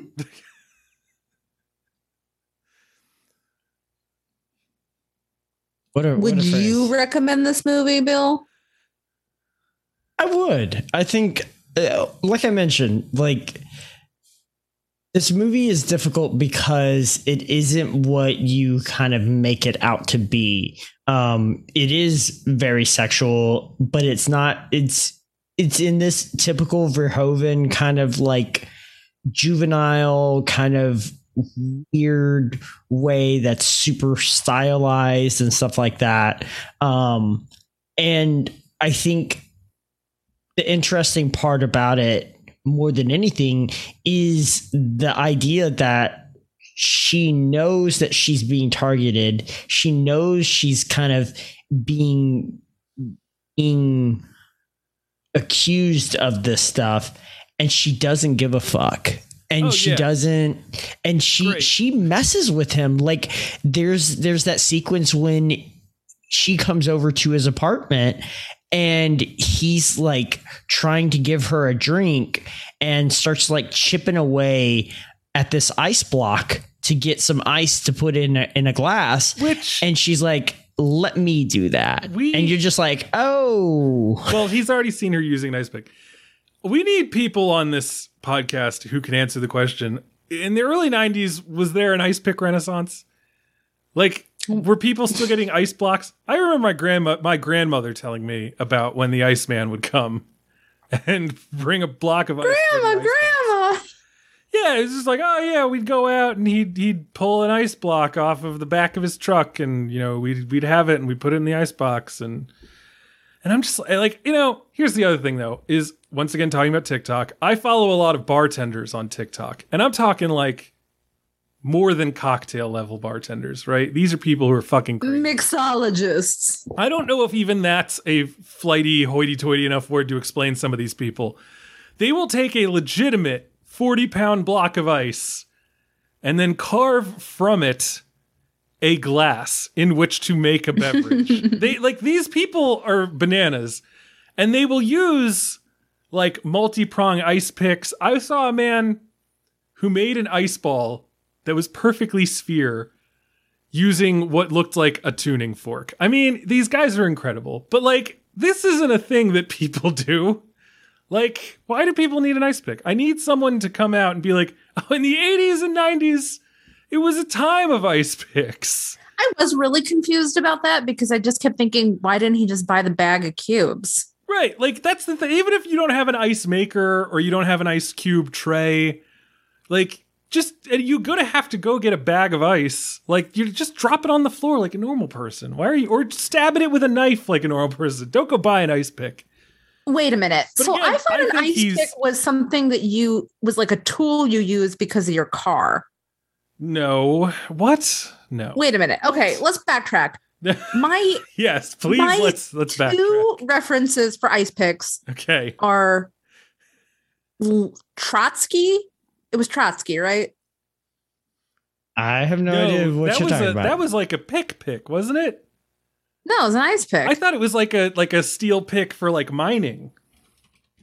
Well, in my mind, it was an ice pick. So I've Googled the word. I'm pretty sure it's Trotsky ice pick. So that's my number one. But I thought an ice pick was like the thing that you like stab ice on your car and then you get ice off. Like, no, I didn't even know it was like scraper. You can't use a metal piercing. So an ice pick is a thing that actually exists in your house. Yes, like it to chip off of the ice block some ice for your beverage. Okay. I don't understand why I'm writing Trotsky murder and it's just not fucking telling me how he died. Because Google is terrible these days. Okay, I'm going to scroll down to the end. Assassination. Murdered. after failed, survived a raid. A mountaineering axe was how he was killed. A mountaineering ice axe has a narrow end called the pick and a flat wide end called the adze. The adze of the axe wounded Trotsky, fracturing his parietal bone and penetrating 7 centimeters into his brain. The blow to his head was bungled and failed to kill him instantly. Witnesses stated that Trotsky spat on Mercator and began to struggle fiercely with him, which resulted in Mercator's hand being broken.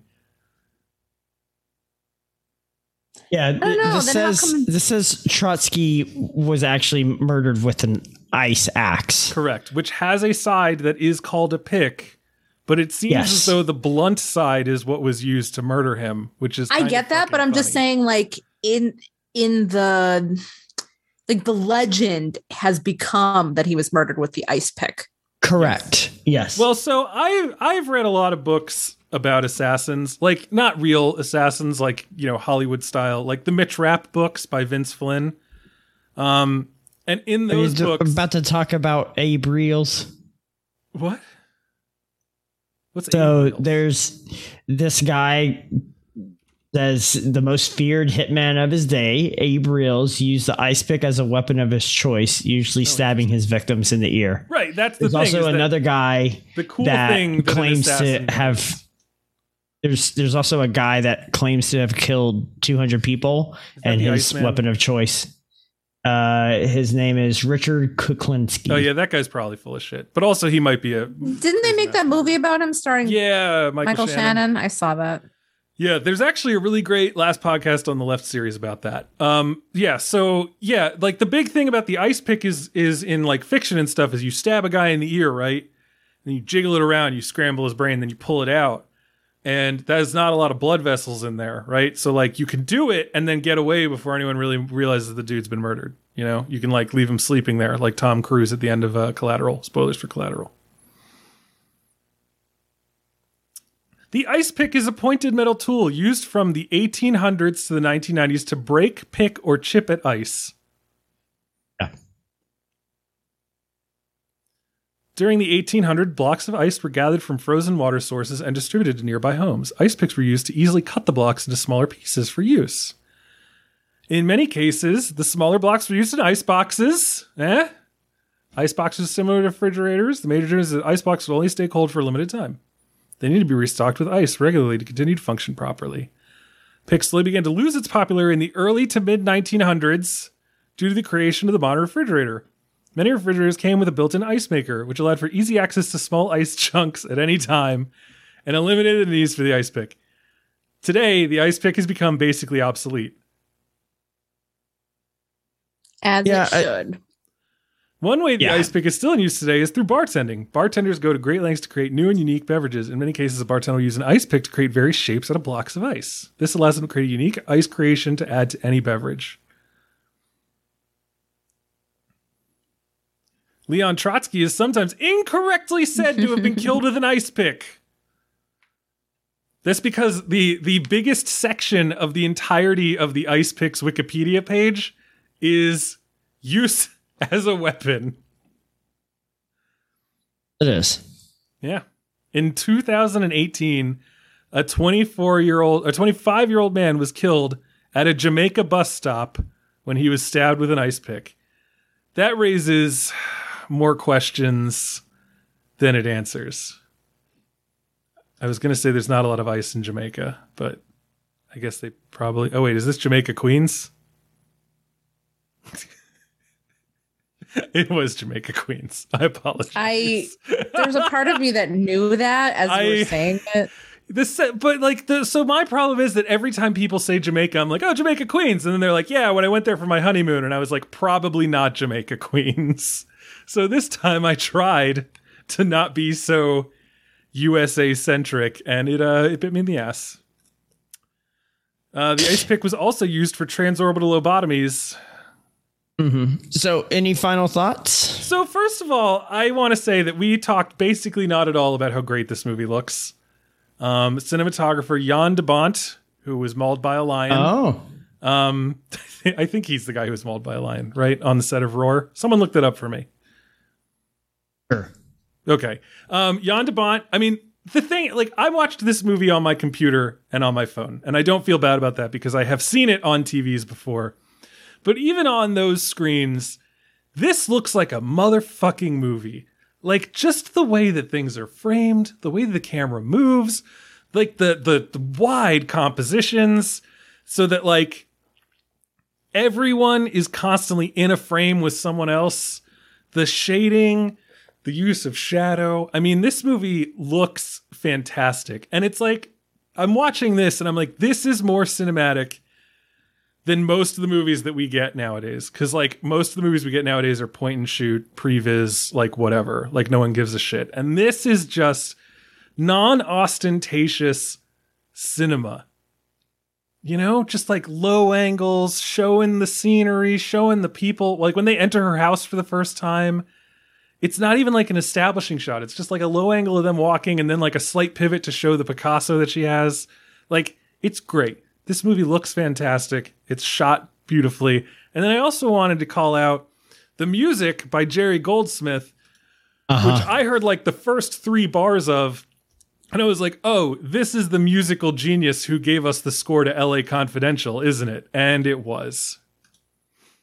The music definitely stands out. Yeah. And again, like, this is just a movie that got made once. Like, this is, it's like, I don't understand why we can't have movies like this anymore. I know this is becoming like an annoying part of every episode. I'm like, oh, the good old days. But, like, yeah, can you imagine how much a movie like this would probably flop nowadays? Yeah, that's true. Like, I was going to say this old ass man is like a shitty cop who's fucking a woman. I don't even know how old Michael Douglas was in 1992. He looked like he was in his 40s. I don't know if he was. Probably would have been in his. Let's look it up. He was born in 1944. So yeah, I mean, even like, Sharon Stone's character is supposed to be 30, and she looked a lot older than 30 to me. But that could have been the costuming. I think it was the costuming. I think it was the costuming. In the 90s, constantly always looked almost like Julia Louis-Dreyfus looks younger now than she did during Seinfeld. Oh, okay. What? Oh, I'm sorry. I was thinking of who was Juliette Lewis, not Julia Louis-Dreyfus. So he was born in 44. So he was just shy of 50 when they did this movie. Wow. Who was? He actually was pretty good then. Right? That's what I'm saying. He's fucking hot as shit. No.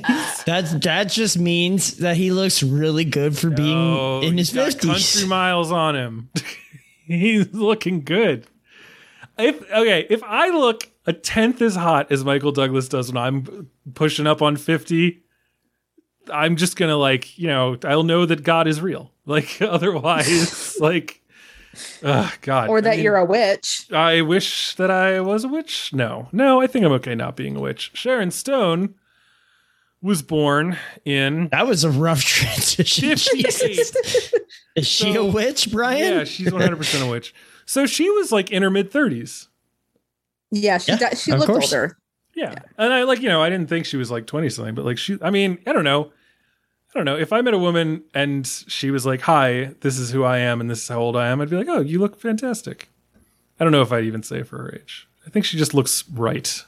But there's something about that costuming, and I thought that maybe I was listening to a podcast or something. Oh, you know, it was I'm reading a book on the history of color, and the author is describing how people who wear ivory and white have to be able to afford to clean it, because you just can't wear that all the time. Otherwise, you're just constantly, you know, you either need the labor for it or you need the capital to be able to wash that all the time. And I thought that was replace it, like just straight up, right? Or what? Or just straight up replace it. Right? Yeah. Well, I think she was talking historically that, you know, people who wore a lot of ivory or something, or ivory colored fabrics, you know, had to have an army of helpers behind them essentially to get all that dirt out. But I mean, that's what I'm saying. Yeah, but I'm just saying in a historical context. Yes. So I do think that, you know, Catherine wearing all that white, you know, it's so emblematic, right? It's not just symbolic of her character, who is very cold, because that's just who she is. But it's also the Ice Queen. Yeah, exactly. But it's also showing that, this is a woman with money. This is a woman who can afford to dress herself like she has an army of helpers behind her, because who else can wear that much goddamn white? Sure. I mean, I think the money is established in so many other ways, though, about her character. Well, they tell us, but this is how they're showing us. I mean, they show us by when they pull up to her crib, and you're just like, holy fuck, what is this? It's a giant glass mansion, and it's, I think there's like a Lotus, and I think there might be 2 like identical Lotus in the front. And, if you know cars, then a Lotus is a luxury sports car. And it's just like, oh shit. Like, but I understand what you're saying. And also like the cover image is her in this white dress, right? Which is also a direct like callback to the infamous scene of her crossing and uncrossing her legs and stuff like that. I think I'm trying to remember that sequence, because I remember that sequence was so interesting to me. It was because like I was kind of under the impression that she does that to kind of sexually entice him. And no, there's a room full of dudes. Exactly. Also, that room is insane looking. I don't know. Like movie police stations and interrogation rooms, like that seems like the type of room where you should be like autopsying an alien. It does not seem like the type of room where you interrogate one single woman. Yeah. But what do I know? I don't know. Maybe the Bay Area police actually have a crazy ass production designed interrogation room. I'm looking at pictures of her in this movie to try to understand, like, just kind of like our reaction to her. Is it because she has short hair? Like, is that it? Like, is it the hair? I think her hair's pulled back. It's not short. Oh, it's not short. It's just pulled back all the time. Because, like, what do you mean our reaction to her? Like, well, Robin had been saying, like, just about like the kind of, oh yeah, I guess she does have. Well, yeah, I don't know. I think. I bet you could make like an entire book about what her hair in each scene says about. Yeah. Her. So like, I'm looking. That's at why I think the costuming is interesting. Right. I mean, like that's another thing. It's just like there's every element of this movie is very well thought through, which I feel like is a thing that might be true of a lot of movies nowadays. I'm not going to like belittle the work of our fine costumers, but definitely this is like, I don't want to say self-consciously, but very obviously like thought through and very important. And I think it like demands that you look, because like when they come out and they find her overlooking the turgid sea and she's got her hair down and she's wearing like a floofy sweater, and that's like her post. Well, no, because I don't think she murdered the guy, but clearly this is her relaxed, like not expecting. It's funny that I have to be like, no, remember, you don't think she killed that guy. It's totally headcanon. I'm pretty sure that the people who made this movie just want you to assume that she killed everybody and got away with it. So. But so then she's got the glass. So this is when he's giving her the Jack and Coke. Well, no, because she doesn't have any Coke. She's got her hair up with a couple of loose strands flowing down. But when she's in the interrogation, she's got like her hair fucking pulled back, combed back, just like tight, like not a single trestle loose. And then when she's in doing the ice pick the first time, she's once again got it slightly up, but a little flyaways and stuff to look good. I wonder if I can find one of her in the bar. You know, Sharon Stone's a genius, right? Like she's got a genius IQ. Probably, yeah. I mean, yeah. I don't know. I can't find a picture of her in the club. But I'm positive. All right. Anything else? Hair choice in the club. Yeah, I just didn't want us to like leave this movie having only talked about like cocaine erections and other such the story, things. In other words. Oh, you know what's interesting? In the club, hair up, and even though it looks a little wild, it looks very coiffed. So I think what we're reading into this scene is that she is trying to give the appearance of being out of control to draw him in while actually being in control. Anyway, you can look for my book, The Hair of Basic Instinct, coming from Knopf in a year or two. Yeah, that's going to be fun. I don't know, Bill, this was your choice. Did it live up to your expectations? Are you happy that we did this? Of course. Yeah. Awesome. Robin, any final thoughts? I'm glad I saw it.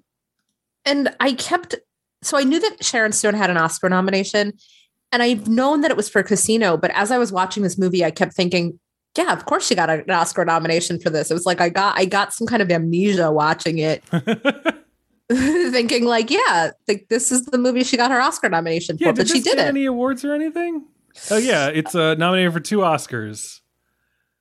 And those Oscars were Best Film Editing and Best Music. Yeah, I knew the music had gotten it's great an award, music. But in hindsight, it's definitely one of those performances where you're like, where she a lot of times shows up on the should have been nominated lists for things called the 2020 awards, like the hindsight awards. I'm assuming that that's what they mean. And she was nominee Best Actress, Sharon Stone. So yeah, I guess, what is it? It says nominee Felix. Oh, I guess the 2020 award is a Felix.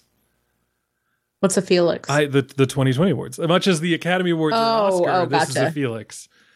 Oh, that's funny. Yes. So yeah, the 2020 awards in what is this saying? 2013? Yeah, in 2013, the 2020 awards, I think she won, it says. And it makes sense. I think it's an all-time, but even still, this is an all-time great performance. I think we can all agree on that one.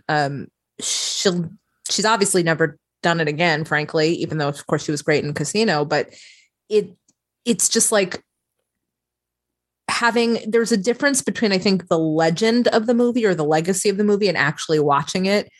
And that happens sometimes where you're like, really? Like that? But this is definitely one of those movies where it does come together for me in terms of that imprint it leaves on the culture compared to the actual experience of watching it. Even though I didn't love the movie, but like for sure, she's pretty excellent in it.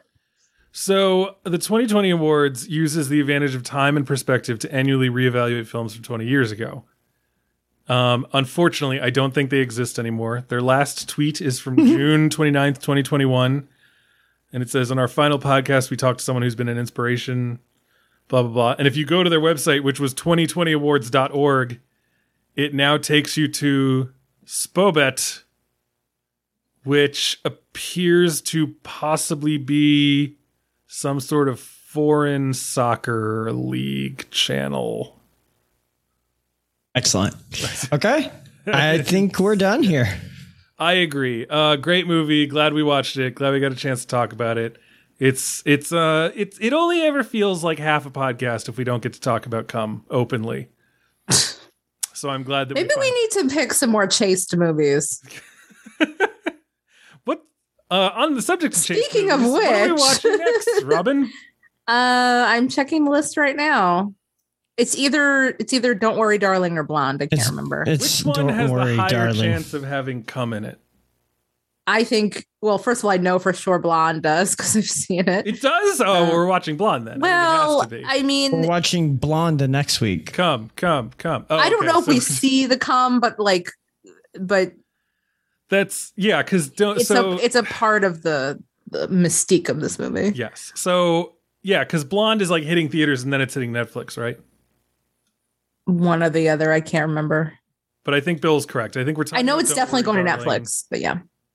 Don't Worry, Darling. The movie that dares to ask the question, did Harry Styles spit in Chris Pine's lap?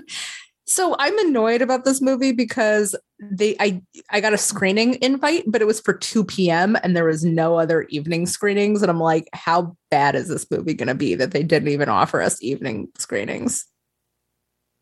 I think people read into that stuff too much.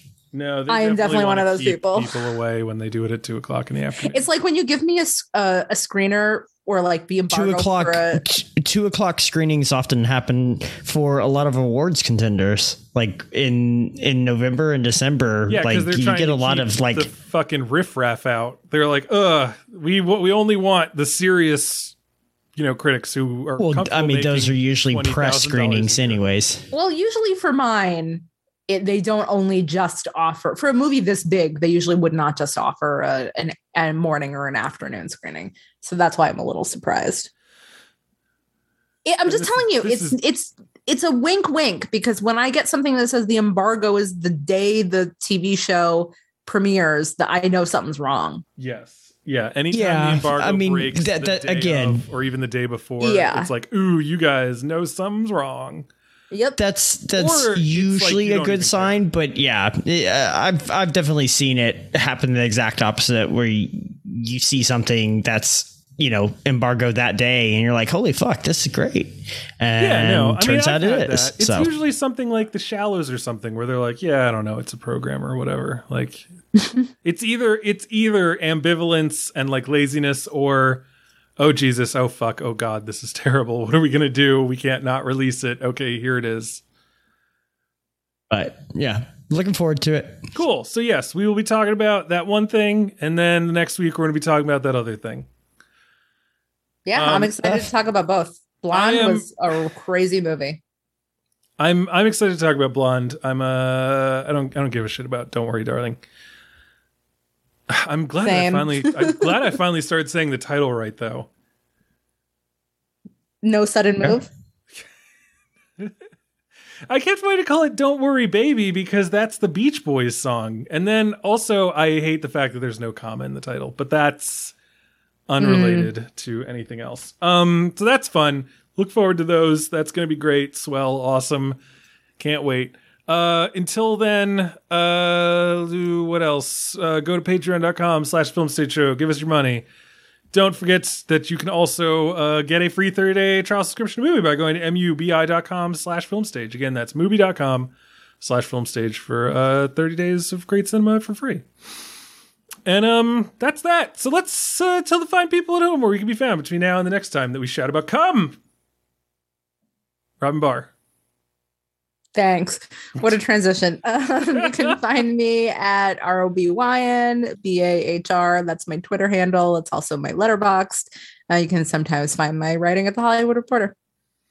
All right. And Bill Graham, what about yourself?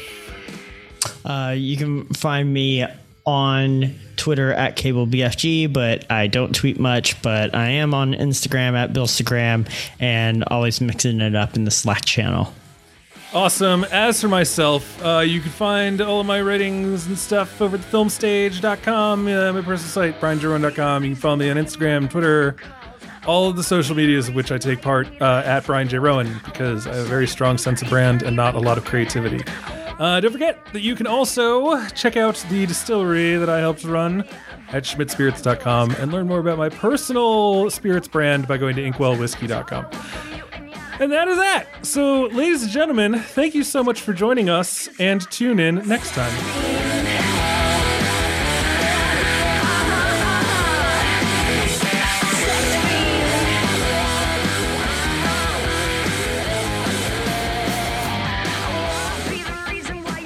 That song goes hard.